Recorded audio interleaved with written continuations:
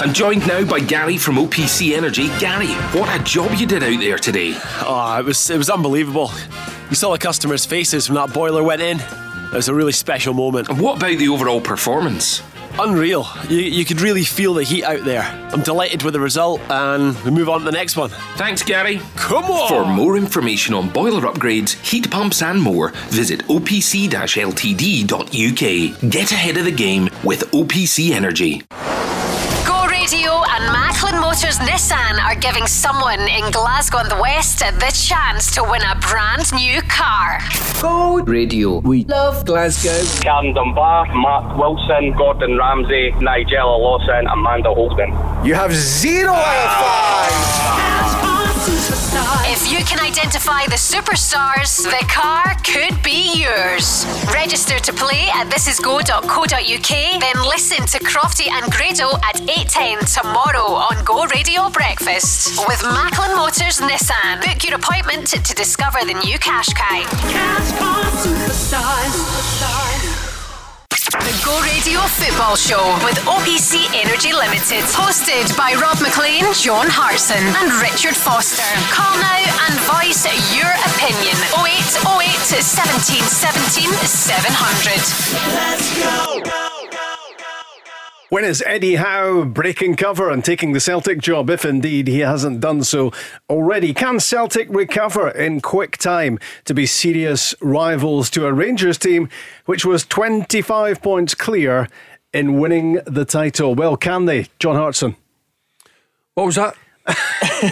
I was thinking about Eddie Howe. I know. I love the way you hung on my every word, John. But I'm going to repeat it for your benefit. Can Celtic recover from 25 points behind as they've been in this title race? The music's going to run out by the time we get an answer to this. By the way, you realise the supporters will want a big reaction. Huge global club Celtic. That's far too many points to lose the league. We've gone over it several times. Rangers had the league wrapped up, Rob, around about the November, December time for me. They were 14, 15 points clear. They were undefeated. They weren't going to lose 5 or 6 games in the back end of the season, even though Celtic had opportunities in the 2 league games they had to play to catch up. But it's going to take a big job, and that's my concern. I'd love to hear from the Celtic fans. What is the plan? Can they claw back the title? It's going to take a massive overhaul of players, staff. New manager needed, a lot of work to be done. New chief executive in place. Captain has left the club, the inspirational captain who's moved Celtic for so many years. Listen, there's a lot of work to be done, and I'm concerned now Rangers might just be the team to beat in Glasgow.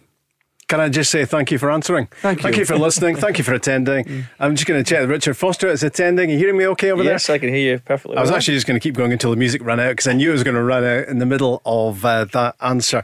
Are Steven Gerrard and Rangers, here's another question, are Rangers about to do what Celtic have done for the best part of a decade and dominate Scottish football? What is going to happen on the back of that runaway success, Richard, for Rangers this season? Can you see that? Can you see Rangers embarking on a period of dominance now? I think I can, maybe a couple of seasons. I don't think it'll be 10. I think there'll be wholesale changes at Celtic if that were going to be the case. Even if Celtic don't come back stronger next season, it's going to be there'll be more changes. But I think it's very, very strange the way it's been handled, in my opinion. Especially because Rangers have been so dominant. In my opinion, you want a manager in there early, right? Let's have a look at what I've got. I can assess the squad. I can see what I'm doing. Because yes, if Eddie Howe is to take over, I'm sure he's been fed information, but you want to see the players with your own eyes. You want to see the appetite they've got to play for Celtic, and I think that was one of the things that was severely lacking from the Celtic team. And Rangers had it in spade loads. Was they were willing to work for each other, the togetherness.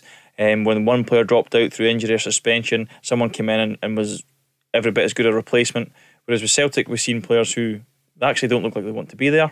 Some of them obviously, unfortunately, missed James Forrest through injury. Some of them lost form, which happens in football. But I think it was just the general kind of malaise around the whole club that just, after the turn of the year, I mean, they just showed no reaction and no real appetite to try and catch Rangers at all. And you listened to a lot of the Rangers reaction, John, after the title party, or as the title party was getting underway on Saturday. And they want more. You know, that for them, they see this as just a first taste in 10 years of triumph. And when you look around the quality of that team and all the player of the season candidates there were, how far ahead they were, they want to build on this. They want to go higher. They would want to dominate. Absolutely, and I bet that the feeling is amongst the Rangers fans and the players how comfortable they've been this season in doing it. There's not been a challenge from Celtic. You know, there really hasn't been. Some of the Celtic Rangers games have been fairly close. If Celtic would have been a little bit more clinical in front of goal, they might have got something. But a game is over 90 minutes and you've got to take your chances. Scoring goals is part of the game. Yeah. Making saves is part of the game. Rangers have just stole a march early on in the season. And as Richard just said there, you'd think that the next manager, whether it be Eddie Howe, they talk about Eddie Howe is still on gardening leave. Bournemouth are still in the playoffs, aren't they, at the moment? I wonder if that might be a factor. But Rob, Bournemouth are Eddie Howe's former employers. And I think he was sacked something like 2.5 years ago. Now, you'd think if it's going to be Eddie Howe, well, listen, he might be announced tomorrow, and I'll have egg on my face for saying this, but what can be the hold-up? We keep hearing that there's so much to do at Celtic. Who's deciding what players leave? Who's making the final call? You know, who's going to sign the player? Ultimately, the manager will always have. You can have a director of football. There's not even one of them in place right now. No. But you can have a director of football in place who can recommend players to you. But ultimately, somebody like Eddie Howe, who's managing the Premier League, you'd expect him to have final say. And you know, there is so much work for Celtic to do this season. In particular, when they want to claw the league back. You know? Yep, absolutely. Other questions to throw at you this Tuesday evening. How about those horrible scenes in Glasgow on Saturday after Rangers' title win? What should happen? What should have happened? Do we have to accept the actions of the mindless minority? Who's going to be in the Scotland squad named by Stevie Clarke tomorrow? 26 to be announced, 23 available for any match day at the Euros. Lots of certainties, of course, in that squad. What about some of the debatable ones? Who are the players that you would like to see in the squad that maybe haven't been in the squad in recent times? And of course, it's Scottish Cup final week. Hibs could add a Scottish Cup win to their third place Premiership finish. St Johnstone, of course, Richard Foster, one of your old clubs, can make it a League Cup and Scottish Cup double. One game away from, well, something incredible for Callum Davidson and his team. Well, I would imagine it's one game away probably from St Johnstone's best ever season. Yeah. I know they've won the Scottish Cup before, but I don't think they've done the double. Couple, you know, that as well as the fact that they've finished and qualified for Europe in the league. So overall, it's been an exceptional season. You know, I would imagine it's going to be one that's very tough for Callum to replicate. But again, you know, when you've got a team like that, you've got good players and you're wanting to build, it's always easier to build a team around success.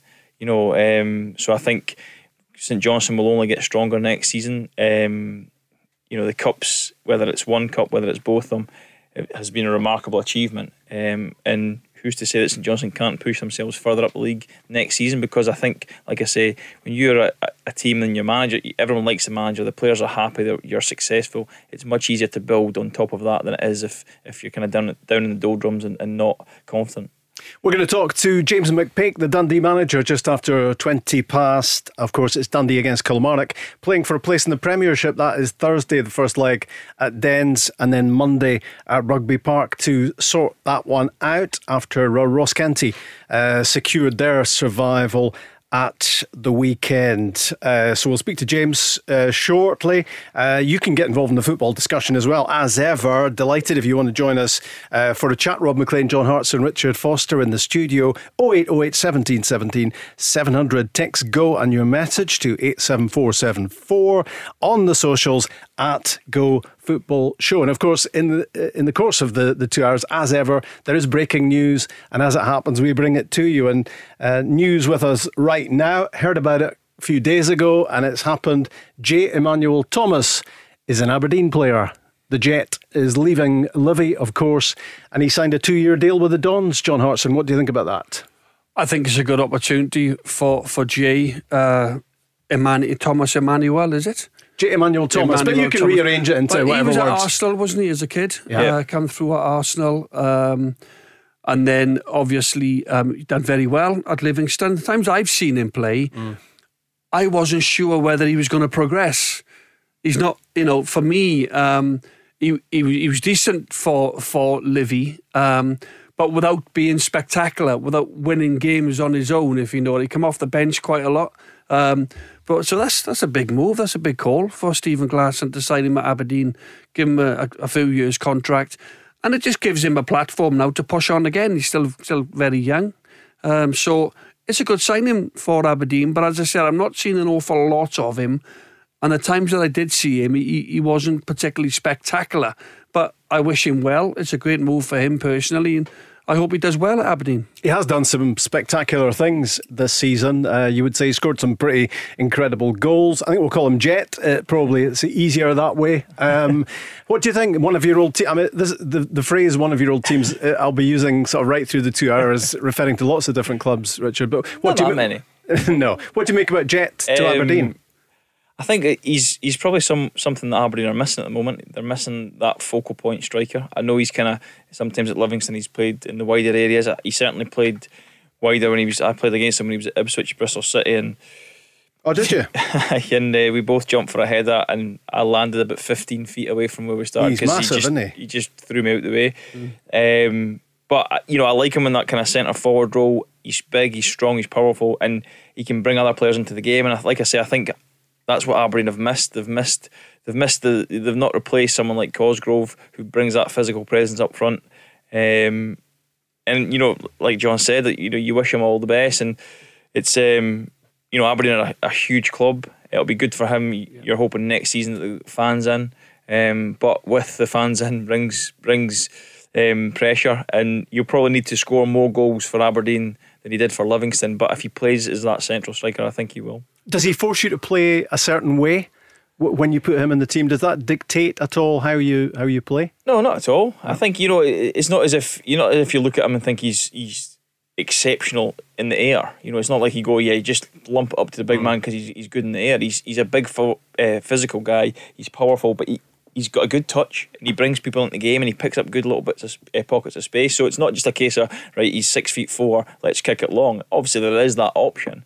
But I think he's a good focal point, like I say, for Aberdeen, because they've got other players who can kind of play off him and play around him, but they don't really have that main striker. He's 30. He's been around a lot of clubs. Did start at Arsenal, Blackpool, Doncaster Rovers, Cardiff, Ipswich, Bristol City, QPR, MK Dons, Gillingham, and then of late Livingston. He was in his time in England under 19 international. He's definitely got a bit about him. He's got an ability. He's got a real bit of skill about him. No doubt about for that. a big man, he's got great feet, and he maybe just one of these players who's got better with age. All the loan deals and the clubs that he's been at. But it's a fantastic move for him personally. And in a way, you got to feel for Livingston again, because they are a feeder club, aren't they, for the bigger clubs? Yeah. Lyndon Dykes early in the season goes to QPR. Any decent player that Livingston seem to have or come through, I think they end up getting sold. But I suppose they're a club that know what the club is all about. Then they have to go out and find other players and let them come through and sell them on. That's the type of club Livingston have been for years.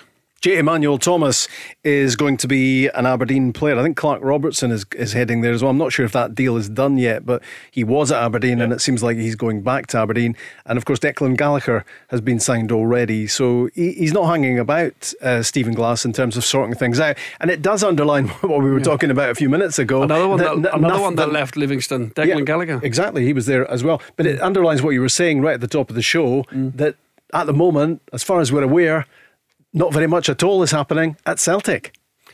No, and we're all waiting. I think the Celtic fans are waiting anxiously. I come on the show on Saturday with Craigs and Paul, and the word was that they were going to announce Eddie Howe yesterday. It was already done.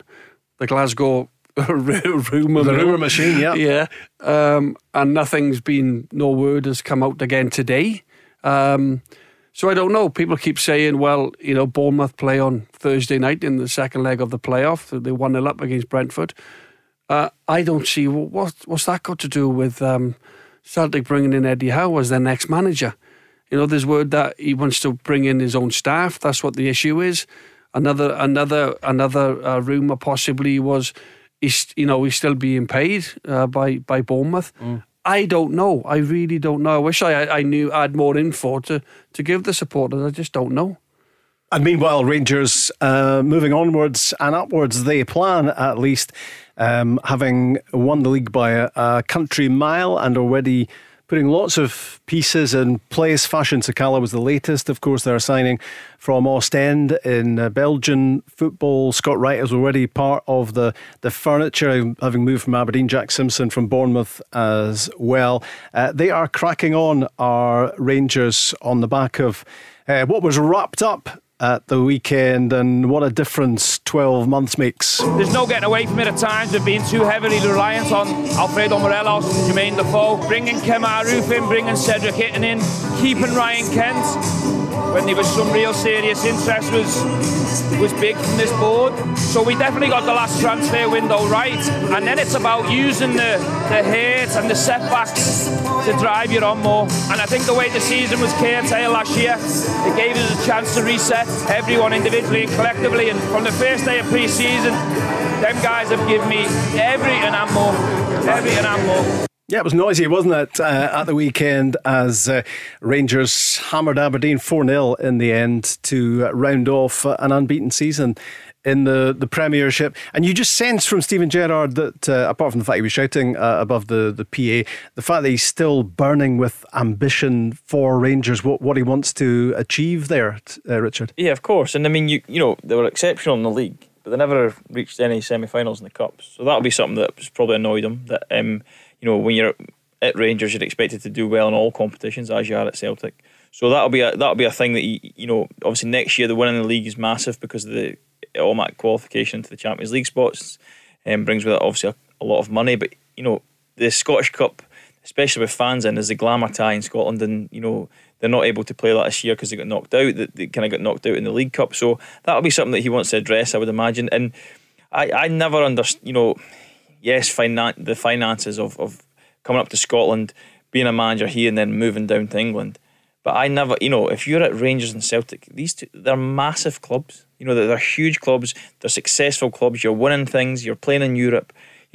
There's no reason why Steven Gerrard can't just stay at Rangers. I know, yes, he's obviously a Liverpool fan and probably one day wants to manage Liverpool, but for the foreseeable future, he's had great success. You want to build on that success, and hopefully for Rangers, for the fans, for the players, and the Scottish game, I hope he stays up here for a long time because he brings something special to the game. I get what you're saying about the Scottish Cup, but you would imagine Champions League. I mean, winning the title again, obviously, is the first target, but also you would think qualifying for the Champions League group stages, Rangers have got 2 rounds to get through to get there. Not going to be easy, but you would imagine that's burning bright inside Steven Gerrard. Yeah, whenever them qualifiers come, I would imagine that Steven Gerrard will get his team in, he'll get them fit, he'll get them up to speed, because they can take place really early in our season, whereas the teams they might face might be 10-15 games into their respective leagues, so they are already up to speed, the opposition. So I would imagine somebody like Steven Gerrard, the professionalism that he's got, he'll get his team ready. But I slightly agree with Richard, and this is not any a biasness or having a pop. It's like Rangers were in a position to win the Scottish Cup. Just for, they'd beaten Celtic, their big rivals, if you like. The biggest danger to Rangers in terms of the Scottish Cup. Celtic had gone out to Ross County in the League Cup, and then Rangers played a few days later. So Celtic were out of both competitions, and Rangers were in pole position to go and do better in the Cups. So that is something that Steven Gerrard will want to work on. I'm sure the players are delighted with the league win, but it's all about now kicking on, winning more leagues, getting into the Champions League. They've watched Celtic sort of all of a sudden over the last 10 years, in thinking we want to get back there. We want to do great things like Celtic have done. And now it's a case of them just going and doing them things. Certainly room for improvement. That's how Stephen Gerrard and Rangers will see it, doing better in the cup competitions and maybe making some European progress as well. Thursday night at Dens is Dundee against Kilmarnock, playing for a place in the Premiership, and the Dens Park gaffer James McPake up next. The Go Radio Football Show. Download the Go Radio app to listen live weeknights from 5. Tuesday night, the Go Radio Football Show between now and 7 o'clock. Rob Maclean, John Hartson and Richard Foster in the studio, and Chris will be back with us throughout to keep you across all the travel information. Stevie Clark will name his Scotland squad tomorrow, 26 names. 23 on match days, of course. I wonder if there'll be any surprises. Lots of certainties about who he's going to be naming, but some question marks over some of the more peripheral figures in that squad. Who do you fancy being in the squad? 0808 17 17 700. As of the weekend, of course, Rangers 25 points clear as champions.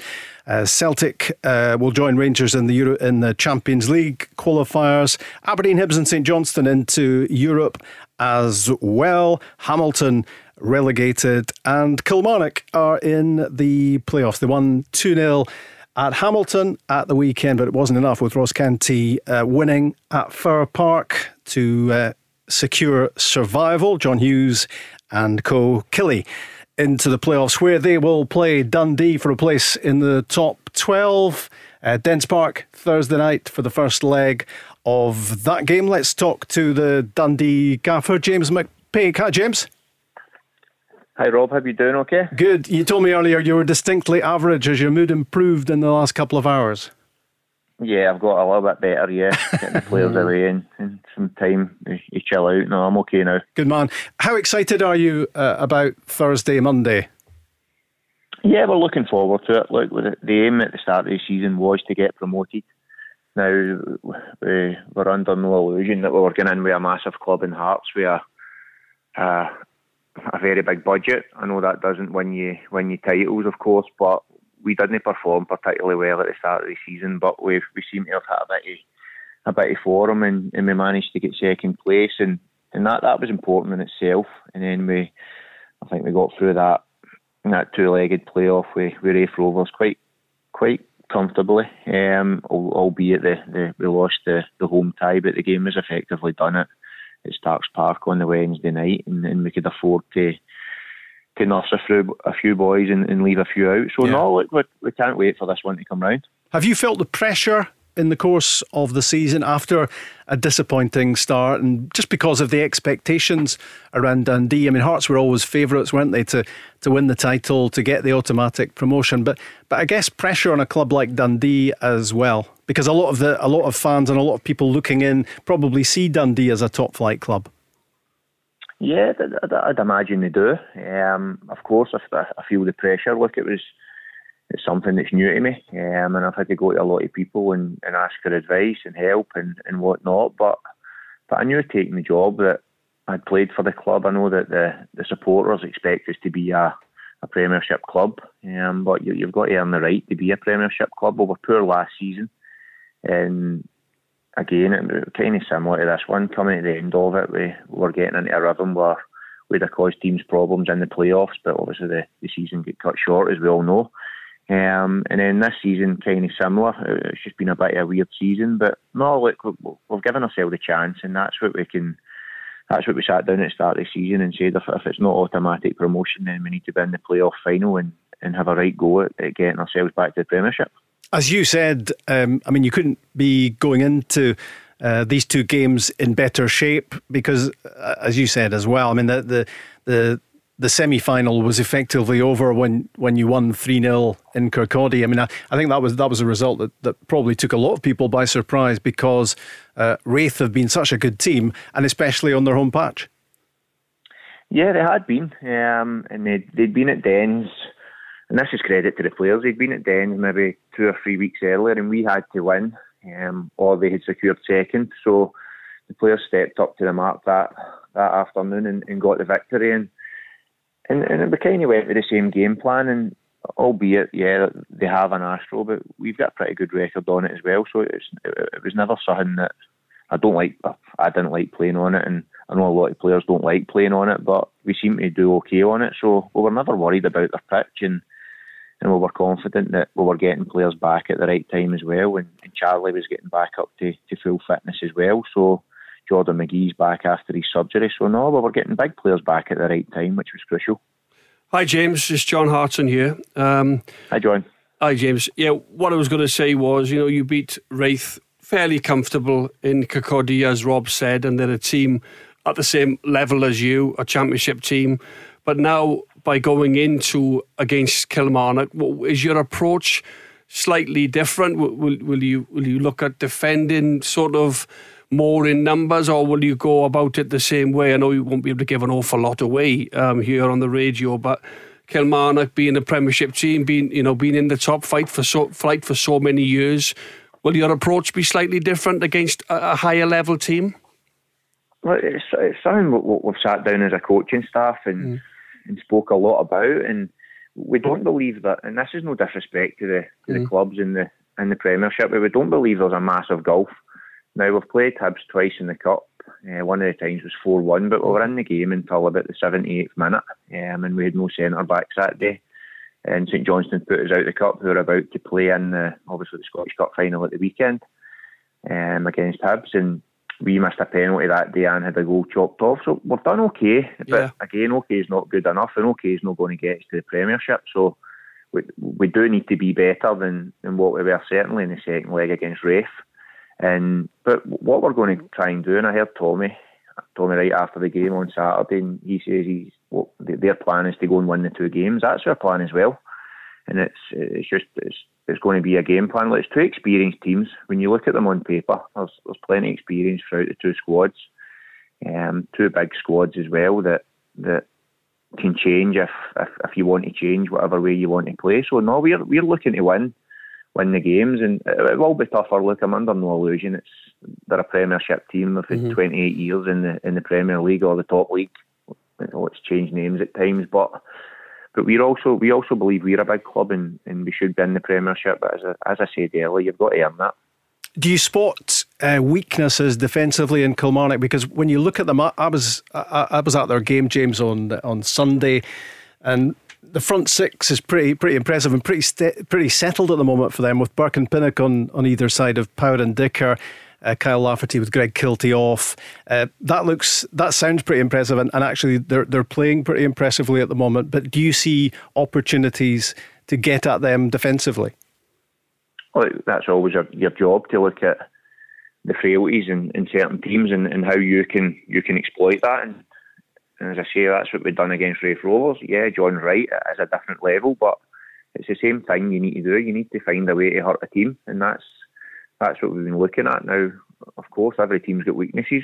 Like us, they'll be looking at what they can do to hurt us, and it's just that it's going to be whatever team can handle both occasions better. And I think it's going to be tight, if I'm honest. I think two teams they're trying to hold on to something that we're desperate to get, and they are the Premiership team, but we believe we've got a Premiership squad, and that was the aim when we got the job. It was to build a squad that could get up there and compete in the Premiership and stay, because when I signed we had 5 years, and I don't believe for a club like Dundee 5 years is enough.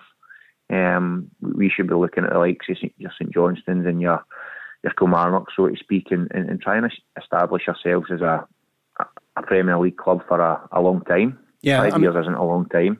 Yeah, I mean, it's 28 years, Kilmarnock, that, and hoping they can make it 29. You'll have other ideas about it. I mean, you're back in the Championship, Richard, next season with Partick Thistle. Do you take James's point that probably there's not a lot of difference in quality between top end of the Championship and bottom of the Premiership? Yeah, I completely agree. I think especially over, it's only a couple of games, maybe over the course of a season, that's where the kind of difference starts, because of squad sizes and the ability to change and rotation. But James has talked about the quality that he has in his squad and the depth he's got in his squad, especially getting players back. So I don't think over these two games there's going to be a massive difference. I do think it's going to be a close game, and I actually think it's going to be who can outscore who really, and I hope it's that way, because obviously you want, as a neutral, you want to watch entertaining football. But yeah, I think you're right, James. I don't think there's a huge gulf, especially in a well, it's 2 games, but I don't think there's a huge gulf at all. And you know, there's also a nervousness, but I think if you're looking at it again, if I was looking at it as a player and you're trying to get yourself into the Premiership, that's a much better pressure to deal with than trying to keep yourself in the Premiership and that kind of nervousness of there. So I think in terms of the psychology of it, I would probably rather be in the Dundee dressing room than the Kilmarnock one. So hopefully it's going to be exciting games, and hope for yourself, James, that you come out on top. No, I think that's a really interesting point, and it's something we've stressed to the players, that we are the ones that have got something to achieve here. Yeah, Kilmarnock, if they win the tie, that they stay in the league, but there's a hunger in our squad, and I think over the past 10 weeks or so, you've seen that when the real pressure games have came. That's where you see your Charlie Adams or your Paul McGowns who have played in big games. And let's not forget, Kilmarnock have got players like that as well that have played in big games, but there is a different pressure on them to us. We're on a high, and we're trying to finish a season off and achieve something that we were set out to do. And I don't think at the start of the season Kilmarnock's goal would have been to win a playoff final. They'd have been looking maybe top 6, or at least to be comfortable in the Premiership now. So I think the psychology part of it is, and the pressure for once, as a Dundee manager in this league, the pressure's always on, but probably for once the pressure's on the other side. But internally there's a pressure on us as well, and we want that, because we believe we've got a good enough squad to get up there and compete. And but again, believing's one thing, and getting out on those two occasions and doing it's another thing. James, a player for Kilmarnock, as you well know, Kyle Lafferty played at most of his career at higher level, played for his country, been successful. Would there be any special sort of plans to maybe stop crosses coming into the box, or putting a player in front of him, stop him getting into his feet? Would you make a plan? I know if you make too many plans around Kyle Lafferty, they've got several that can hurt you, but in terms of what he gives Kilmarnock, what he's given them since he's arrived, hat-tricks and good performances and everything else, would you have a special plan for him? Yeah, look, he's been outstanding since he came in, and I was in a few international squads with him, so I know what type of player and what type of character he is. He's infectious and he's good, and you can see why Tommy was so desperate to bring him in. But I've posed this question to what you just asked me there, John. As I say, look, I'm not afraid to come out and ask questions, but I posed this question to Gordon Strachan and your big mate Chris Coleman as well, and says to them, what do you do in these situations? And it's you kind of look after yourself first. So how do we hurt them? And that's the first one. So right, we've got that sorted, and then you work on how do you stop it getting to him. Now, but you're right in saying that. If we just concentrate on Kyle Lafferty, then with Chris Burke, that'll hurt us. Kilty's been playing, he's been excellent, and he's a player I really like. He was great at Dunfermline last season. So look, they've got loads of players. It could come down to a set play, it could come down to anything. So just to foolishly look at Kyle Lafferty and say, right, that's what we need to do, that would be wrong. We know we need to stop him, because he's a threat. That's the only reason I asked the question, James, because I thought if there's somebody that could go and win a game, we've seen him do it several times. He's a physical presence. But the thing is, Kilmarnock will be having the same sort of conversation about Charlie Adam, won't they? They'll be trying to avoid him dictating from the midfield, James.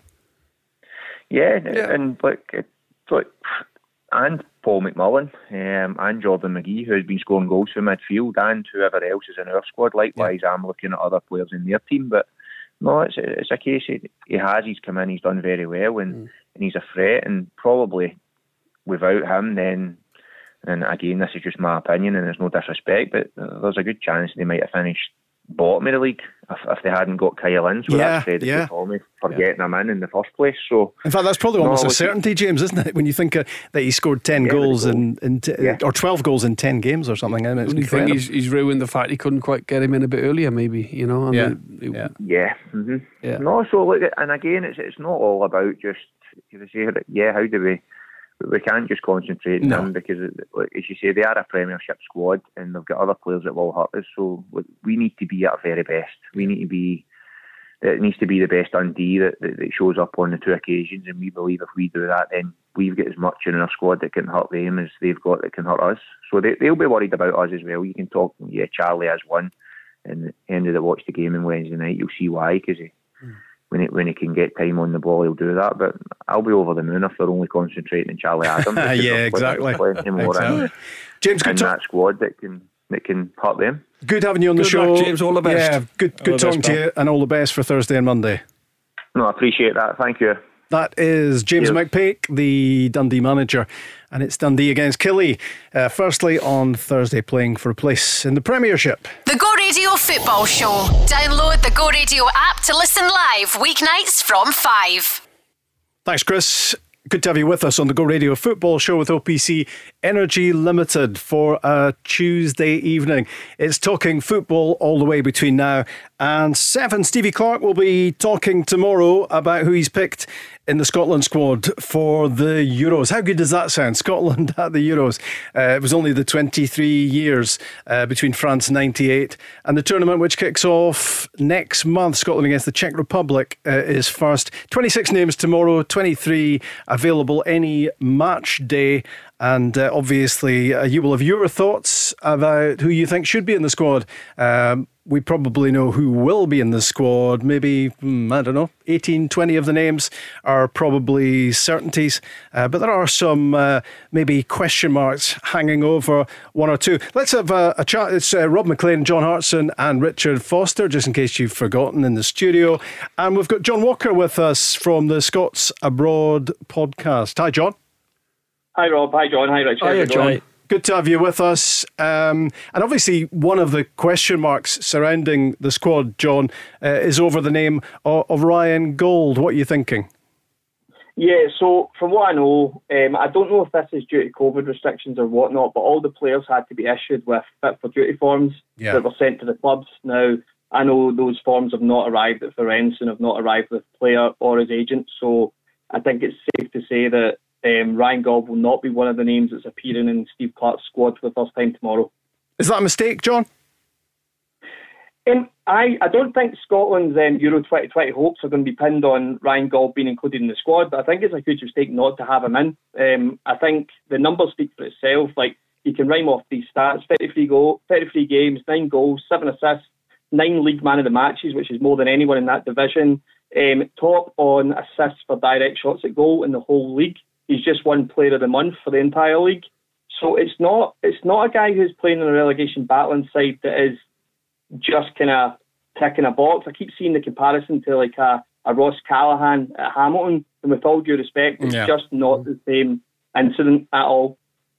Yeah, I mean, I take your point that Scotland's chances are not going to stand or fall on whether Ryan Gold is or isn't in the squad. And it obviously sounds like he's not going to be in the squad, but he is a guy that offers something a little bit different. And I just wonder whether, to an extent, John, this comes down to profile and the fact that we don't see Portuguese football at the weekends on a regular basis. I'm not sure where it's available over here compared with other European leagues where you can make much more of an impact. I think the irony there, though, is we've always tried to promote this pretty cleverly, that Free Sports TV, which has got a connection with Premier Sports, but it's completely free on Freeview. Anyone with a satellite or Freeview TV can get access to it. Four of his games have been live on UK television for free. Has my argument just collapsed, John? Yeah, I think that there is something there. People could have been watching him, but I do think there is an element of out of sight, out of mind, and I'm kind of hoping that Jack Henry's inclusion last international break is maybe something to break the mould a bit, because I do feel for too long that players going abroad, the hindrance has been maybe not seeing people included in the national squad too often. But when I look at the names that I think are going to be in this squad, there are so many players I could make cases for them going in ahead of those people. And it's stylistically a match as well, because the way Ferenc play is majorly without the ball, people behind it. Gold tends to trigger a lot of the presses. He's really high on ball retention and ball recoveries in the final third. And he does play off that single striker. So the way Steve Clarke's kind of played with the 5-4-1 or the 3-5-2 with the kind of floating striking instead of the two up top, he's kind of ready-made for that position, but he can also play in the midfield three. I'm just baffled with the people that, some of the names that are still going to be in this squad tomorrow. John, in terms of, you've just read out his stats, they're very, very impressive. In terms of the level that he's playing at in Portugal and the standard of the league, you know, what would you compare it with in terms of, say, the Scottish Premiership? What level of the English Championship? Where would you put that standard that Ryan is playing on a weekly basis? He's absolutely excelling, by the way, in the Portuguese league. And how far can he go? How far? Where do you see Ryan Gold going? Where can he take his career? Do you see him going to the very, very top in terms of his numbers? So, you know, could you tell us in terms of what level is he playing at right now? Because not being sounding disrespectful, we don't know the levels in Portugal. We don't. I'm sitting with Richard Foster. Richard said, without being disrespectful, we don't see. We don't. It's know on free. It's on Free Sports. I can't believe you guys don't watch it. It's on Free Sports. So tell us what level is he at? Do you know? For me, and it's not maybe a comparison to the player, but it feels kind of similar. See if I have to look back in my football. Remember Southampton when Matt Letizia was there, and everyone kept saying, "Why is he still sitting there? Why is he still sitting there? He needs to move to a bigger club." I think it's a Portuguese similarity to that Southampton side in the 90s, where Ryan Gold will move to a much bigger side than Friends. He will move back to the similar levels of the club that he joined 4 years ago when he moved to Portugal. No doubt. He moved to Sporting Lisbon, didn't he? Yeah, so he won't go back there. I think so you can see him playing in La Liga, and you can see him playing in the Premiership. Maybe is he that good? He's good enough to play in the English Premier League. I don't know at what side, but I mean, if I'm comparing him to the likes of Ollie McBurney, John Fleck, who I'm a huge admirer of technically, I think he's a great footballer. He's on par with that, so he can definitely make the cut at that level. Okay. And is his contract up, John? When is he available in this summer? He is available as of the 30th of June this summer. I'm aware that there are numerous clubs from every European major league interested in the player. John, are you his agent? No. I am not Paul McHale. I am not his agent. You want a cut? Paul's doing a perfectly good job himself. But apparently John does a really good percentage by the sounds of it. Richard, is Ryan Gold someone you've seen much of? No, I've not seen him since he nutmegged me at Ibrox. To be fair, I've never really seen him then either. But you know, he was just a kid then. He was 17, and you could see there was, you know, he was a bit slight, he was a bit small, but real technical ability. Seemed to kind of naturally understand where to be on the pitch for such a young age. Confidence, good first touch and awareness about him.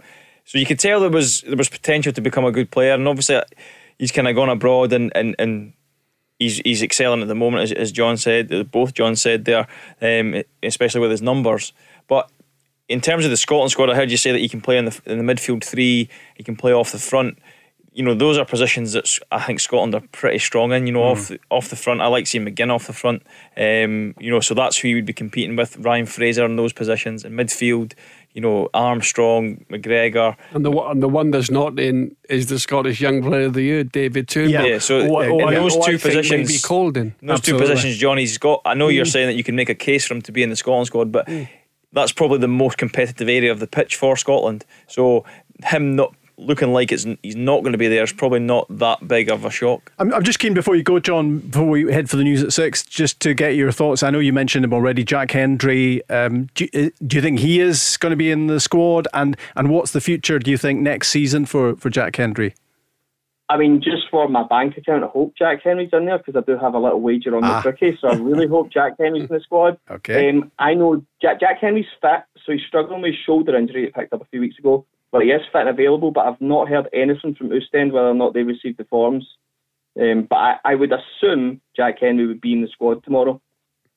And does he go back to Celtic, do you think? Or will Ostend keep him? Or do you think he, because of the form he's displayed this season against top opposition, there's going to be a fair bit of interest around him? I think that the football that Ostend play and the system they play really suits Jack Hendry. It really, really suits him playing in the middle of a back three, which is why I was really surprised he didn't play that position for Scotland. He tends to lose a lot of duels down the channels, But in the middle of that back three, it really suits him. It's a technical league, so it plays into him being a ball-playing centre-half. I think I would stay in Belgium if I was him. I think he's going to only grow his reputation out there rather than coming back into the old firm Goldfish Bowl. One for you, John. Jack Hendry. You watch a lot of Jack Hendry, John, and obviously a lot of the Celtic fans are interested. He's at Ostend. How far has he come? How much has he improved his game since going out to Ostend on loan? Would you say now he could just slip back and be a better player, playing centre-back for Celtic? You know, in terms of everybody is saying they're not quite sure whether he'll come back or whether Ostend will extend his deal. How much has he improved by being out on loan? It's everything. He's became like the kind of natural leader within that team. Him and Theatre, who are the two of the more experienced players, he just became a leader. You can see he's so much more confident, and the errors seem to have dropped out of his game dramatically. Exactly what Celtic need then. Yeah. And I was trying to say, John, to people, like the comparison of Rangers, like look how few goals Rangers have conceded in the SPL this year, and if you look at Rangers against Antwerp, it kind of showed the attacking prowess that he's up against week on week. Yeah. So that was like a fair comparison for me to be able to go, he's playing against really dangerous attackers, one of who Rangers have actually signed going into the new season. Yeah, Fashion Sakala, I think he could come back and play for Celtic, but I don't think he should. I think he should stay in a league that suits him technically. Yeah. John, thanks a lot for joining us. Good to hear from you. Thank you. That's John Walker from the Scots Abroad podcast, talking Ryan Gold, talking Jack Hendry as well. He was on the show, wasn't he? Not so long ago, and he has moved on in so many ways, and he's become pretty sought after. Jack Hendry, after a spell in Belgian football. News at 6 on the way, plus another hour of football chat. I'm joined now by Gary from OPC Energy. Gary, what a job you did out there today. Oh, it was unbelievable. You saw the customers' faces when that boiler went in. It was a really special moment. And what about the overall performance? Unreal. You could really feel the heat out there. I'm delighted with the result, and we move on to the next one. Thanks, Gary. Come on! For more information on boiler upgrades, heat pumps and more, visit opc-ltd.uk. Get ahead of the game with OPC Energy. The Go Radio Football Show. Download the Go Radio app to listen live weeknights from 5. Are we going to do another hour? Yes, let's do another hour. We're talking football between now and 7. It's Rob and John and Richard. And we James McPake with us just after 5:20. And it was interesting to listen to what he had to say. And he wasn't afraid, and I love this, he wasn't afraid, Richard, to talk about learning as a manager. He's a very young manager, of course. He's got a high-stakes couple of games coming up. But he spoke about picking up the phone to all sorts of people, like Sir Gordon Strachan, he mentioned, and Chris Coleman as well, getting advice, just learning the game and being happy to have that all out in the open. Yeah, of course. I think that's an important part of managing and being the manager, because you're managing the players, you're managing your coaching staff, and you're not going to know everything. You're not going to know the answer to everything. And if you have players around you and people around you that you can call on and to get all the information possible, then of course it should be a huge benefit. And the fact is, it's very refreshing that he's so open about, letting everyone know that yes, he asks for help, which of course is a great thing, because he's a young manager. He won't know everything. There'll be times when he's should we man mark Kyle Lafferty or should we just play our own game? So these are and that's how you learn, by speaking to people who have had the experience. I mean, Gordon Strachan's managed at the top level, so it's an excellent shoulder for him to kind of lean on when he needs support. And why not be open and honest about it, and why not tell everyone, yes, I don't know everything and sometimes I need help. And it's very refreshing to hear. And obviously on the other side of the fence, someone who is very experienced Thursday night, Tommy Wright, who achieved so many great things with St Johnstone. It's all been totally eclipsed this season by Callum Davidson and what he's in the process of doing. But Tommy Wright, a wily old campaigner. But there's a real pressure attached to keeping Kilmarnock in the top division, isn't there? Well, yes and no, because he joined Kilmarnock sort of just after halfway through the season. They lost Dyer, didn't they, their manager? Alex Dyer, yeah. Alex Dyer. And then Tommy came in almost as a sort of to rescue Kilmarnock, really, from from finishing in the bottom couple of places. Yeah. Well, I don't mean the pressure's particularly on Tom. I don't mean if they go down, it's his fault. Yeah. But I just mean because of the club Kilmarnock are, and because, as you said at the top of the show, they've been 28 years in the top flight. That brings pressure, doesn't it? Because you don't want it. You don't want it to be on your watch when Kilmarnock drop down. Absolutely, and the fact we talked about Kyle Lafferty as well. He's brought Kyle Lafferty in 10 goals. Been a huge player for him, but they've still got a job to do. They're not out of the woods yet, but I liked James McPake's positivity. I just liked the way that he was approaching the game. We mentioned Kilmarnock's sort of front 3 or 4 players, Burke, Lafferty, Greg Kilty. Yeah, Kilty, 1 or 2 others. Pinnock scored twice, could have been a hat-trick at the weekend. And he was like, we have to impose out what we've got. They'll be worried about Charlie Adam. Yeah. And they will be. You can't let Charlie Adam have the ball and spray it all over the pitch. He'll hurt you, because that's what Charlie's great at. Yeah. He can pick passes, long range, short range. He's a good footballer still. Still keeps himself fit. So for me, he's really positive. He's looking forward to the game, and I know he has to speak up about his team, but I genuinely feel that he'll think that Kilmarnock will have problems in facing Dundee as much as they'll have in facing Kilmarnock. John Hartson, Richard Foster, Rob Maclean on the Go Radio Football Show with OPC Energy Limited, and also getting top billing tonight is Ryan. Hi, Ryan. Hiya, how you doing, guys? Yeah, hi, Ryan. Good, thanks. Well, thanks. How's yourself? Yeah, not too bad, thanks. Glad the season's over. We can firmly focus on next season now in the Euros as well, of course. I take it you're on, Ryan, to announce to us, to reveal to the world that Eddie Howe is the new Celtic manager. I wish I was, yeah. Still waiting. I've been on a couple of times, and it seems as if we're still in the same place that we were about a month ago. Yeah. I think the story first broke the 1st of April, so it's been a month and a half since the rumour went about, really, but we're still waiting. Hopefully it's done sooner rather than later. It's incredible, isn't it, how long the name of Eddie Howe has been circling overhead, John Hartson, and still no appointment. Well, how many headlines has it made? Eddie Howe going to be announced in 3 days? Who's giving this information? Somebody's giving it to the press. Yeah. Or somebody's just guessing. Absolutely. You never know. But it's frustrating, Ryan, isn't it? It's frustrating that we've gone this far. The end of the season now. The season's finished. Now we've got the Scottish Cup final to come up on Saturday, Hibs St Johnstone. But the league's finished now, and Celtic have not got a manager in place. Yeah. With all the work there is to do. I said earlier on, who's going to decide who gets sold? Yeah. There's players with a year left in the contract. Surely Eddie Howe has to have a discussion with Dominic Mackay and say, do you know what? He's got a year left. I've watched him 20 times this season. He deserves a new deal. Yeah. If Eddie Howe's not there to say that, Celtic might lose a player. Yeah, although that is chat that can be going on even though he's not in place, can't it? Teams will want to take players now. Teams will want to get their work done early. Yeah. Ryan, how painful has this season been for you, going from the quadruple treble, winning everything for 4 years, to suddenly winning nothing and being so far back in the league? Yeah, it's been very painful. Obviously, losing the league to your rivals is always going to be painful, but the way that we've done it, we went out with a whimper rather than putting up a genuine challenge this season. I think the writing was on the wall quite early on. And we never done anything to really change that. The board sort of just accepted it, and they didn't really make a change quick enough until it was well too late, in my opinion. There's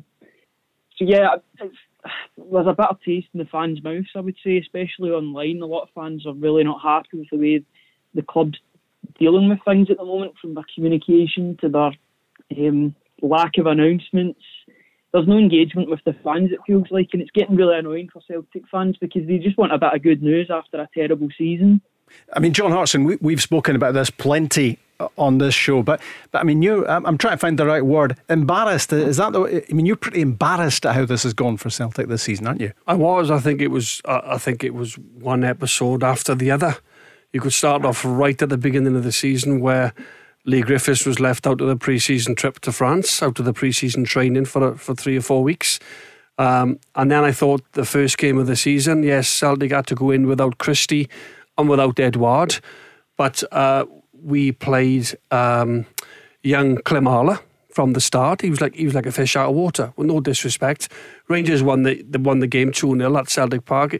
It was as easier a game as Goldson would have ever had. Goldson and Helander, I think it was, partnered up at the back for Rangers.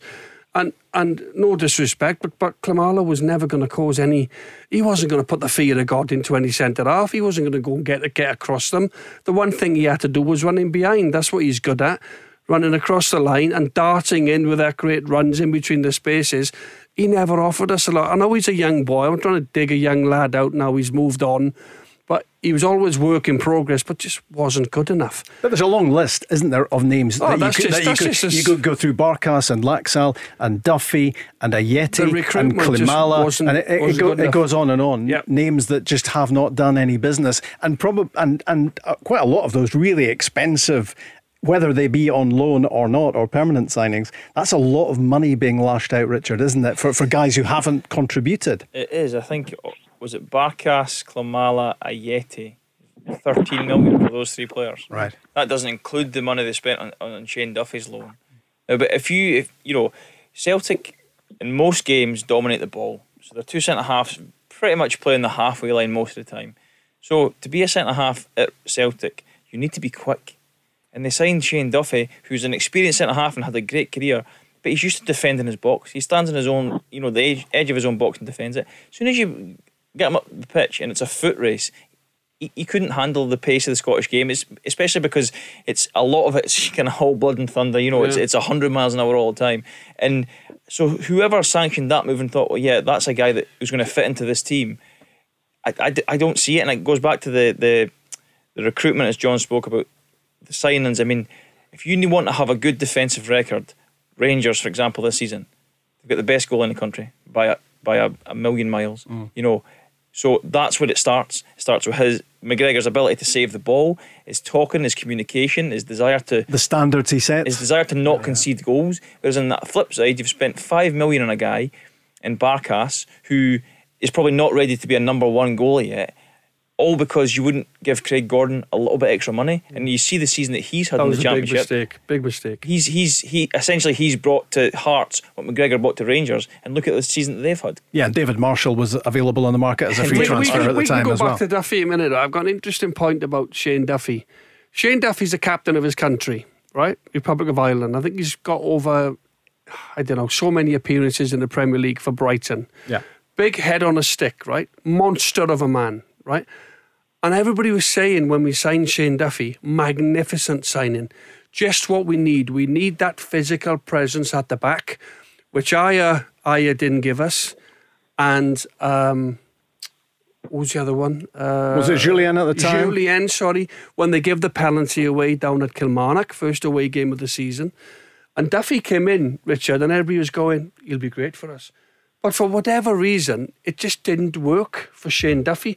You're right, I think he might have been caught out with players running in behind, and he didn't have the greatest of pace. And he had his issues as well. And he had his issues, Shane Duffy. It just didn't work. It just did not work. But he was one of a number. There wasn't a Celtic fan in the land that would have criticised that signing when they pulled it off. No. Well, I remember speaking to Davy Weir, who's obviously involved at Brighton, and couldn't believe the lack of impact. And we had Billy Reid on this show, who's assistant manager at Brighton, and he thought he was basically saying to the Celtic fans, stand by, this guy's going to be a sensation because he's an English Premier League player. So in the Scottish Premiership, he is going to cruise it. It's all great them saying that, but if he's that great, why did Brighton let him come out on loan? Well, yeah, if he's going to be so spectacular in the Scottish League, well, play him for Brighton. Yeah. Well, I think you made the point earlier on, when you're playing for Celtic and Rangers, there's no respite. You can't win two and then lose. You can't go on a good run and then lose a couple. There's pressure. There's always pressure when you're playing. You've got to be at it. Well, that's right. I mean, that's right. But it's at Brighton. What does your win percentage have to be at Brighton to be deemed successful? Eddie Howe will find this out now. Yeah. If Eddie Howe survives every year for Bournemouth in the Premier League, then it's a good season. Maybe he can push on to 14th or 15th. You come to Celtic, you've got to hit. We had Paul Lambert on you the other week.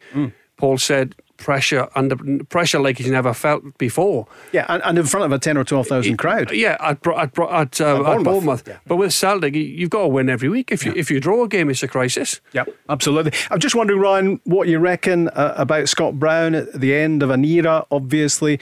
Are you in the school of thanks a lot for the memories? It's been great, 22 trophies, all the success, everything he brought, and the time is right to cut the ties? Or would you have wanted Scott Brown to have stayed on in some shape or form? I mean, I can see the arguments for both sides. I know he's a massive character in the dressing room and he would have been good to have around. But at the same time, I think if you're going to do a rebuild, you might as well, I'm not going to say cut the problem from the root, because he's definitely not a problem in the team. But in terms of getting a rebuild in and getting a fresh start, it's important to sort of get that freshness about the squad. I think there are better options out there for that central midfielder role, especially that have a wee bit more legs in them. I've vouched for Lewis Ferguson a couple of times. You'd like him to be a Celtic player, yeah? Right. Can I tell you, mate, as a fan, what do we need? Tell the listeners, what does Celtic need? I know we need a manager, but other than that, what do we need? How many players do we need? How much is going to be the turnover in terms of, Willie Hockey thinks it could be £30 million that Celtic need to claw this back. Well, what do you think? I know they're going to maybe sell players and get some money in from the sales of players, but you tell us, mate, because I'm fed up of telling people what I think we need. Tell us as a fan, mate. Go on. It depends, because you always hear about these players that want to leave, but it's always the ones that you least expect. Obviously, Frimpong left in January. I don't think anyone was expecting him to go so soon in his Celtic career. There could be other players like that want to leave as well, that maybe haven't made it public or known to the media or to even the board or anything like that. So it depends who leaves, really. I say a minimum of 10, 11, 12 players we need. Well, Ryan, here's John Kennedy at the weekend talking about players leaving. Let's have a listen to this. I think there's going to be more than we're used to. Ultimately, every season you look to improve your squad, you look to add bodies, personnel move on. There's a few boys who'll move on. There'll be guys maybe looking at getting offers coming in, etc. And the squad is a bit light now anyway. We've sent a few out on loan and stuff, younger players, but the squad is a bit light. So there's a bit of work that will be done. I think everybody knows that. So that's up to the club now to fix that, come the Champions League qualifiers in July. A bit of work to be done might be the understatement of the day. John Kennedy said then, we need bodies. Yeah. We don't need bodies. We need good players. We need quality. Yeah. We need good players. Yeah. We brought in bodies this year. Yeah. Richard's just named them. Yeah. We need players of the ilk that can play at Celtic. That have got great desire and confidence in their own ability, know that they're good, ready, embracing the crowd. These are the types that excel at Celtic and Rangers, because the pressure's on every week. You didn't like that answer from John Kennedy, did you? Well, when he just said bodies, I know what John means, but he should have been saying we need quality players. Yeah, he also said there's a bit to be done. Well, that I think under assesses the job in hand, to be honest, Ryan. I mean, it's a much easier exercise to look at who should and who will be in the Celtic team at the start of next season than it is to try to start to even list the players who are going to be released, sold, or Celtic will try and force them out because they don't want them anymore. Yeah, there's going to be absolutely tons. You've got the players that are coming back from loan. You don't know what the situation is with them under a new manager, under a new regime at the club. You get loads of young players as well. There's a couple of young players that I want to see given a chance next season. Luca Connell, I know it's League Two, but he seemed like he was excelling for Queen's Park at the end of the season. And I remember seeing him in a pre-season game against Hibs at the start of the season. He was bossing the midfield, and we haven't seen him at all in the team. We've only seen him in pre-season friendlies, and then he suddenly disappears throughout the season. But, and we saw what happened with Stephen Welsh, didn't we, coming into the team out of necessity because Celtic were really struggling for centre-backs at the time and they couldn't defend. Stephen Welsh came in, got his chance, and bearing everything in mind, Richard, for a young player, he's done really well, hasn't he? He has. He's done exceptionally well. He was Celtic's best defender comfortably, I think, over the course of the season. But I think it's twofold. If you want the kids to come in then yes, of course, they're the future of your club. And if you're looking at Welsh and you're looking at maybe Jack Henry coming back, they could be the future of Celtic's central defence. And of course they could. But with that, they need experience around them, because it's unfair to ask these young guys every week to be put in that pressurised situation. Now, Stephen Welsh, isn't it? Yeah. He's done exceptionally well, but it'd be better for him to have an experienced partner beside him, because then he'll get much better and much stronger. So yes, you do have to breed the kids in, but as John's touched on before, the pressure is on every single game, and typically as younger players, you're more inconsistent than a senior player. Yeah. So it's, and sometimes if you have a poor performance, it can impact you much harder than it would an experienced player. Yeah. So you have to weigh in all these different things come into the equation, because it's not fair just to go, the young guys, yeah, they're the future, let's put them in and then hope it happens. Because if young players play and Celtic are not successful, then the young players won't remain at the club for. Well, I've got an long. example. When I was at the club, Rob, you had the likes of Steve McManus, Stephen Pearson, Maloney, Mulgrew, Smith. All right, Mulgrew left for Aberdeen because then the Golden Striker thought he was good enough at that time. But he ended up coming back. Celtic then re-signed him. But the reason why these players went on to have good careers, they had fantastic attitudes and good ability, but they had, you could put Stephen Pearce in on the left, and all of a sudden he's got Petrov, Lennon, Lambert in and around him. It's about blend and balance, international isn't it? caps. Yeah. Sean Maloney, he played off the front. Sean he come on leaps and bounds, and it's okay saying these young players, but they need experience around them. Yeah. They need experience. They need to learn, the standards that what is required, and that comes from every day on the training ground, by the way. And Ryan, you'll give us a shout when Eddie Howe's appointed, won't you? Of course, yeah. I'll be on celebrating by the time this is announced. It's all I'm basically waiting for just now. It's all I think towards the past month and a half, it's been the only thing Celtic fans have been really excited for, because the rest of the games have been a damp squib, really. He's going to get some welcome, Brian, isn't he? Well, you've been building up to it for a while, to be honest. Yeah, we can't wait. I think it's the perfect appointment. I've got to be perfectly honest. I think I hope you're right, it suits mate. both sides, because it's a project for Eddie Howe as well as a rebuild for us. Yeah, I just said that to Richard here off air. I basically said what a challenge it is now for Eddie Howe. I think there'd be more pressure on Eddie Howe if he was to come to the club and Celtic were on a roll of winning titles. The pressure to keep winning. Now, most people would expect Rangers to win the league again next season on the back of how they finished this season. 25 points. Celtic in disarray, need a total turnover. What an opportunity for Eddie Howe to come in, build a team, get a formation. Everybody's interested in that first 11, the pick next season. Nobody will be able to guess it by a million miles. No chance. What a challenge now to turn this around and to try and claw the title back for Celtic. He'll be a legend for the rest of his life if he was to come in and win the title in his first season, wouldn't he? What a challenge. Ryan, good to have you on the show. Cheers. All the best. The Go Radio Football Show. Download the Go Radio app to listen live weeknights from 5. Rob, I forgot to say Craig Beattie, by the way, when I said about them young players coming through. Oh, did you? I know Beats will be listening. Ah, right, okay. Definitely be listening, Beats. I'm amazed he hasn't been on the phone already complaining. John Hartson, Richard Foster and Rob Maclean on the Go Radio Football Show. Half an hour to go on a Tuesday evening, and of course tomorrow Stevie Clarke names his squad for the Euros. A couple of games ongoing in the English Premier League at the moment. Just to prove we're live, really. Manchester United 1, Fulham 0. Edinson Cavani has scored for them. He's proved to be a pretty good signing for them, hasn't he, John? And he's got another year to come as well. He's quality, isn't he? I think he's been inspirational as well in terms of, Rashford's development. Rashford's fairly experienced now, few England caps behind him, but in particular Greenwood and one or two other young players that are coming through, leading by example. His professionalism.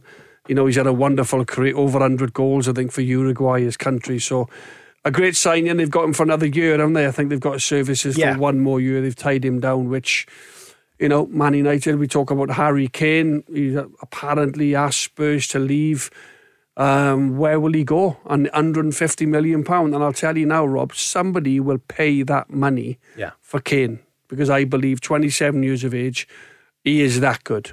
I think he's extraordinary as a centre forward. It's just it'll be strange to see him playing for anyone other than Spurs because it's been so long, Richard. But everybody wants a striker of his quality, that's for sure. Yeah, I mean that's why with 3 years left in his deal, he can say that he wants to leave Spurs because he's got ambition. He wants to go and win things. He wants to be successful, and to do that, he needs to. He's not managed it at Spurs, so he needs to go somewhere else. And fair play to him because, as John said, he is exceptional. He can play as that lone centre forward. He can drop in and play as just behind as a number 10. He can kind of do so much. He's just a top quality football player. And like John says, I agree. I think someone will come in and buy him because he is that good. It's interesting. I mean, he's got 3 years left on his contract, but the thinking at the moment seems to be that there's some sort of gentleman's agreement, maybe, whereby he can leave in the summer because otherwise, obviously, it's 2024 to the end of his contract. Yeah, possibly. We don't know, but he's got 165 Premier League goals, and I hope he stays in this country. I hope he goes. I'm not sounding disrespectful here, being a former Arsenal and having a pop at Spurs, but oh yes, you are. No, I'm not, honestly. But I hope he stays in the country. I hope he goes to a Man United or a Man City, or maybe not Chelsea because London and all that derbies and rivalry.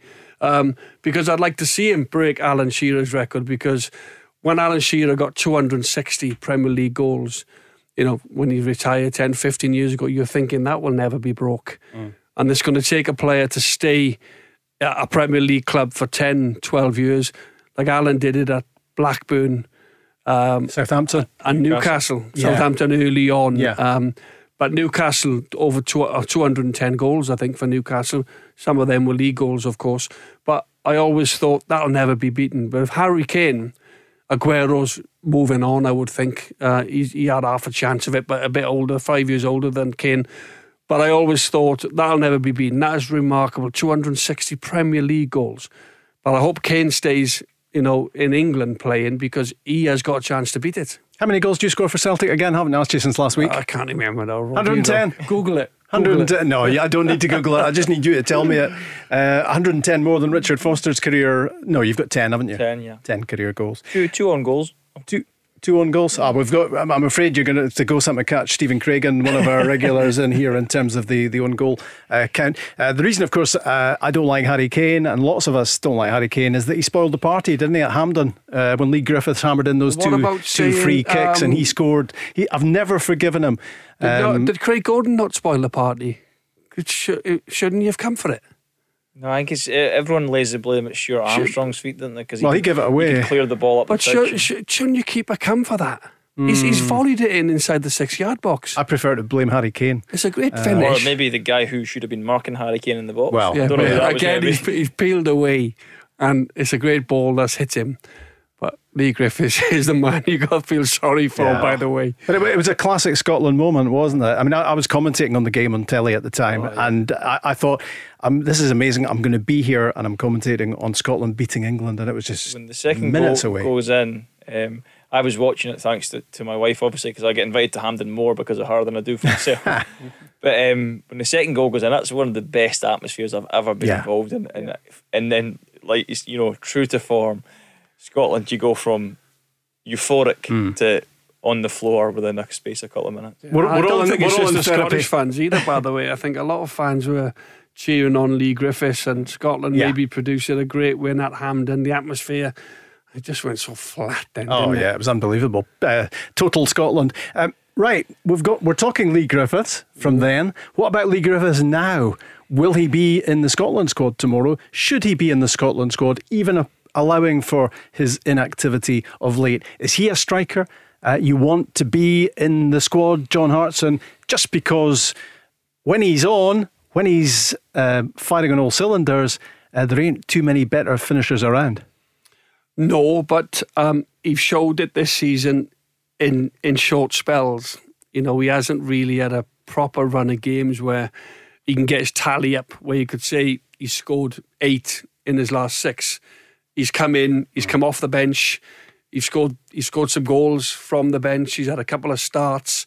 I was surprised that John didn't play him, sort of start him in the last 3 or 4 games, see where he is in terms of his fitness. But then Neil Lennon didn't play him regularly Neil didn't, either. and I'm not telling John Kennedy how to do his job. He sees Lee Griffiths, he sees what shape he's in, he sees what state of mind he's in.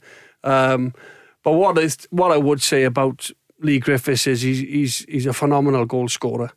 And if you watch some of his finishes, I wasn't always fit. I wasn't always the fittest, but I had a habit of being in the right place at the right time. I was a goal scorers have that.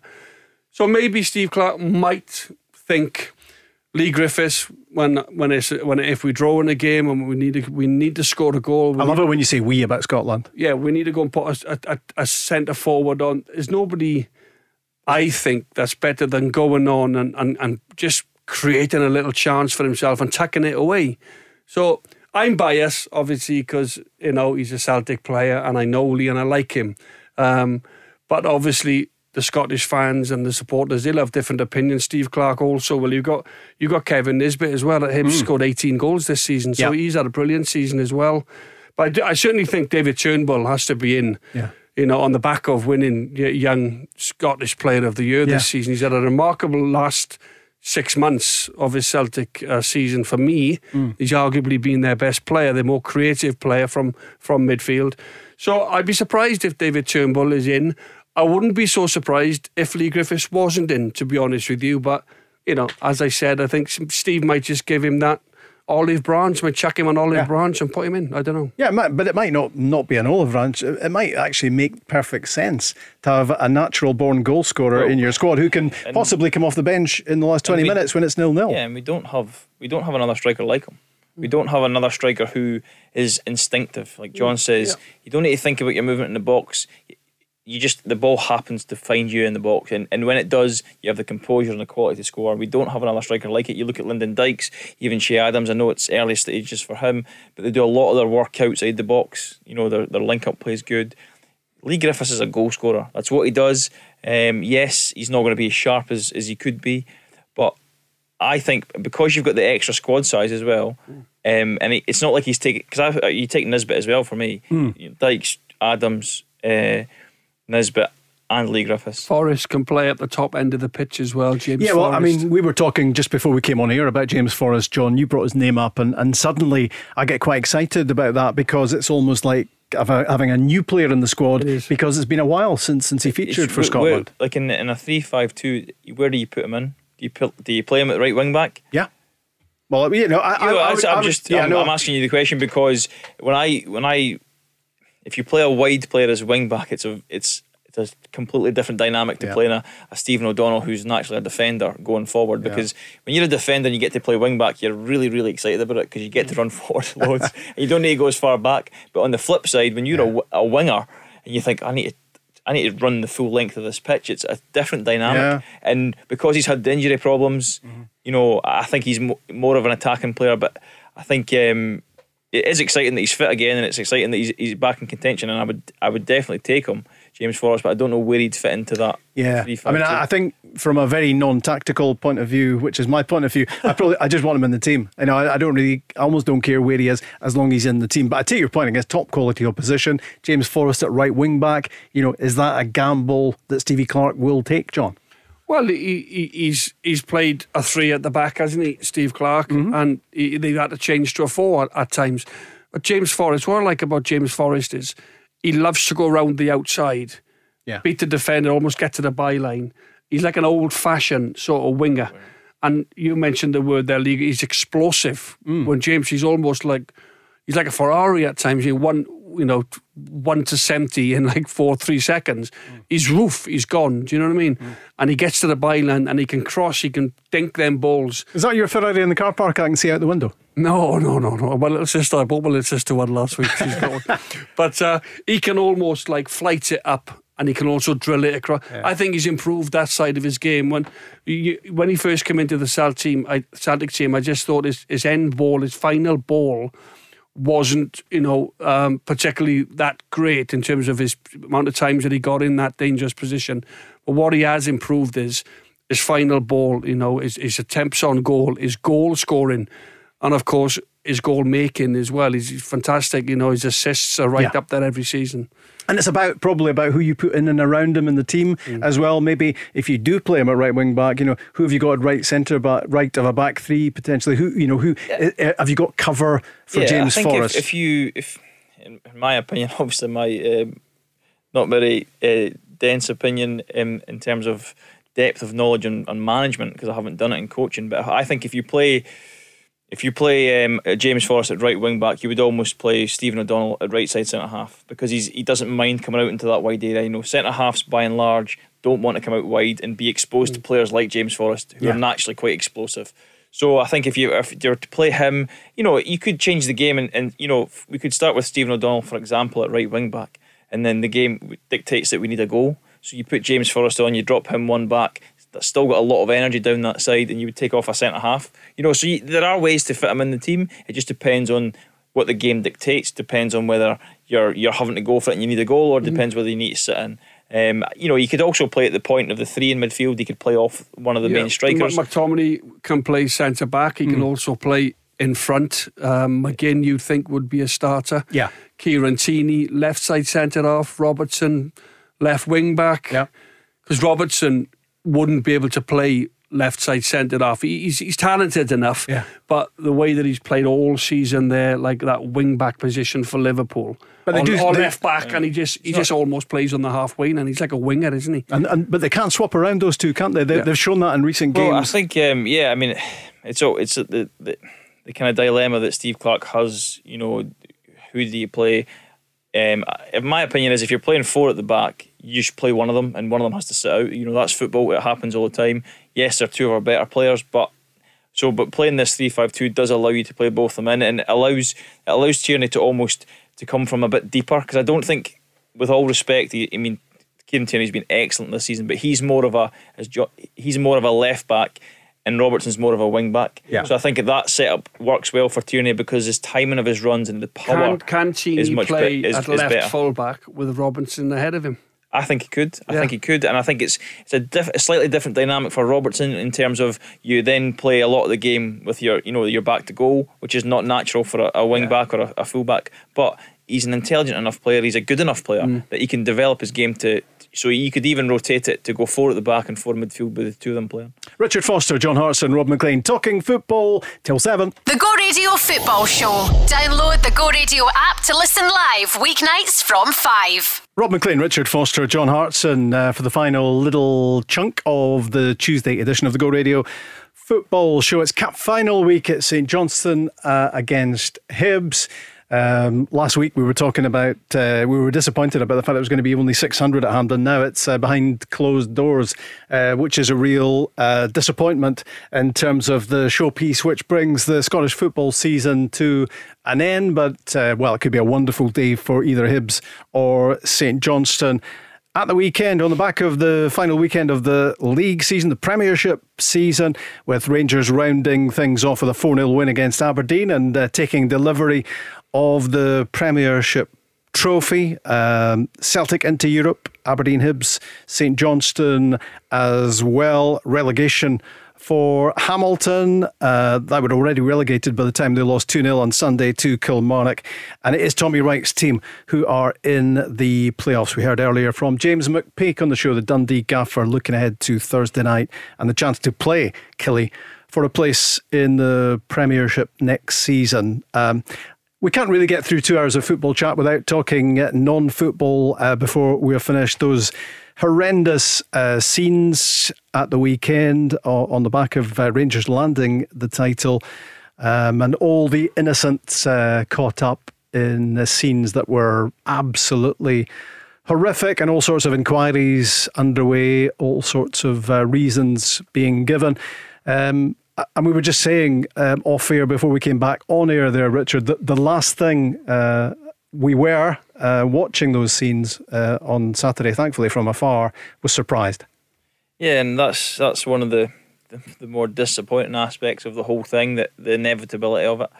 That, I don't understand why fans, I said this last night, but they shouldn't be gathering in large groups. We know that because of the pandemic and the situation. But had they done that and had they celebrated their team, and rightly celebrated their team because their team have been excellent and this season deserved winners, and they celebrated that for a couple of hours in George Square. They never kind of created a mess, they never destroyed anything, they never fought each other, they never caused trouble. And with that real, that there's always a real kind of sinister element with it, sometimes when football fans gather like that, and if, like you said, the innocent people who were in and around George Square at the time, they must have just, they must have just fled, because it would have been a horrible environment to be in. But had they not created that, and had they just celebrated and been happy, which they should be, then yes, you would say, right, well, they shouldn't have gathered, but fair play because their team have won the league. Okay, we can get over the fact that they've gathered. But the scenes that then transpired were, you called them horrific, and it sums it up perfectly. Fighting with each other, throwing bottles, stamping on people's heads, injuring police officers. The riot police have to be called. It just throws everything into a really, really bad light. Like, the fans and Rangers should be celebrating the win in the league, but instead we're talking about this because we have to talk about it, because it's an awful situation, and you hope that the police catch a large number of those involved, and they serve kind of time in jail, because they behaved worse than animals, some of them. Those images too are winging their way around the world, aren't they? Initially the images of Rangers celebrating an amazing trophy win, 25 points clear at the end and getting the title back, but preceded, unfortunately, and hugely overshadowed on Saturday by those horrific scenes in Glasgow. And when everybody sees, as a look at these scenes, the phones are out and they're put on social media, and some of the scenes that we saw, just fighting amongst each other, glasses flying, throwing bottles at the police when they were trying to protect themselves with the plastic hard glass, the shields, and then it's the arrogance of, no, it wasn't us. No, that we didn't do that, and it's like and then Rangers Football Club, then they come out and they say, well, it was a small element, or it was a minority. There was thousands causing problems and trouble, went there specifically to cause trouble, to get drunk, cause fights, cause absolutely anarchy. And it would be nice then if the people at Rangers, the people in charge, come out and said, look, our players were wrong to do what they did, to not self-isolate. All right, they're having a party. I'm all for, but nobody partied harder than me, by the way. But then you don't have to go out to control majorly. It would be nice if Rangers came out and said, you know what, our fans, they were totally out of order. They behaved inappropriately. They did this, they did that. What about the Scotland ambulance service? Yeah. What about the clean-up? It would be nice if they said, look, thank you for the clean-up. We caused absolutely, loads and loads of messes, glass everywhere. There's blood on the floor. Somebody has to sweep that up the next day. Yeah, and very impressively between Saturday night and Sunday morning, George Square was back to the way it was. And somebody has to pick up the broken glass. So they're putting their own lives at risk. Yeah. And it's like it's just the selfishness as well. It's just the fact that they're always in denial. They won't, it's not our fans. Other fans do it as well. No. Yeah. This happened at the end of March. Yeah. This happened again, and this is when Rangers won. Yeah, and it's when you hear Imagine if they lose. It's when you hear that the police are deploying anti-terrorist vehicles and systems to try to fight the trouble. You realise the scale of it. It's hugely. I mean, it's lots of things, but it's also really embarrassing for Glasgow, embarrassing for Scotland, embarrassing for Scottish football as well. Yeah, it's just. I mean, Glasgow it's a brilliant city. So see when the sun is out and it's a nice day and you're sitting in a beer garden in the middle of Glasgow and there's a good atmosphere, it's excellent. And like I say, had that been the case, then yes, again, without the pandemic sanctions, I know they were broken. But if you look at the Friday night, along the Clyde, the lights, that was spectacular to watch. Even when you seen them crossing Squinty Bridge, yes, I know there were a lot of them on a small area, but it was impressive to see. Well, it was peaceful at that stage. And it was peaceful, and that's people can get on board with that, and people can go, right, okay, I can understand why you've done that because you're celebrating, you're happy. But I don't understand how you can go from such elation of what your team winning the league to I'm going to stamp on my fellow Rangers fans' head because he's lying on the ground. I don't know what transpires for that change, and that is horrible to see. It's disgusting to see, and if it can you imagine you were anyone else apart from Rangers? Even the Rangers fans who went there to have a good time. Well, Richard, can you imagine how they would feel seeing that kind of violence erupt around them? How do you feel when you wake up in the morning and you've done that? You've thrown a glass bottle at a policeman, or you've. The problem is they probably don't care. That's probably part of the issue. These guys don't care that they've done that. You look back at the following morning and you go, what did I do last night? Was I out of control? You can't explain it. It's going to be interesting to see what happens on the back. We're hearing this afternoon that Justice Secretary Hamza Youssef is saying to Rangers to take strong action against those fans who broke the law in Glasgow on Saturday. 28 arrests made, thousands of supporters on the streets, of course. Rangers said yesterday that a small minority had besmirched the name of the club. Hamza Youssef saying today, I'm disappointed on many levels. The selfishness of COVID breaches, but perhaps more so with the violence and vandalism we saw on George Square and the anti-Catholic bigotry we saw on display. Horrible incidents, sad to see, embarrassing to see. But let's end the show. We'll attempt to put a smile back on our face before we go, because we're talking Scotland squad tomorrow from Stevie Clarke, and that is exciting to see who's going to be in there. It's exciting, and I don't want to dampen your smile, but what are the fans going to be like if Scotland win a game? But anyway, back to the positive. No, it is. It's what is it? 23 years since they've been at a tournament. It's great for the country. It's great for the players. These players could make history, and it's a good thing to look forward to in the close season, and hopefully it's a positive experience for all. David Turnbull in the squad. We skirted around that earlier on. We have mentioned him in the course of the show. He wasn't in the squad last time around. That's the worry. But surely David Turnbull makes the squad, John, this time. I think so.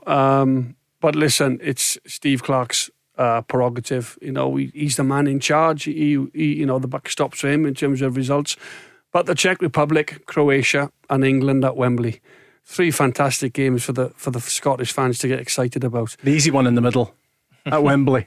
That one takes care of itself. Yeah, that's a great game, isn't it? I can remember a few years ago you beat England there. Don Hutchinson with a header. I remember it well. Yeah, you lost 2 goals. Scholesy scored them both at Hampden, and then was it Neil McCann cross?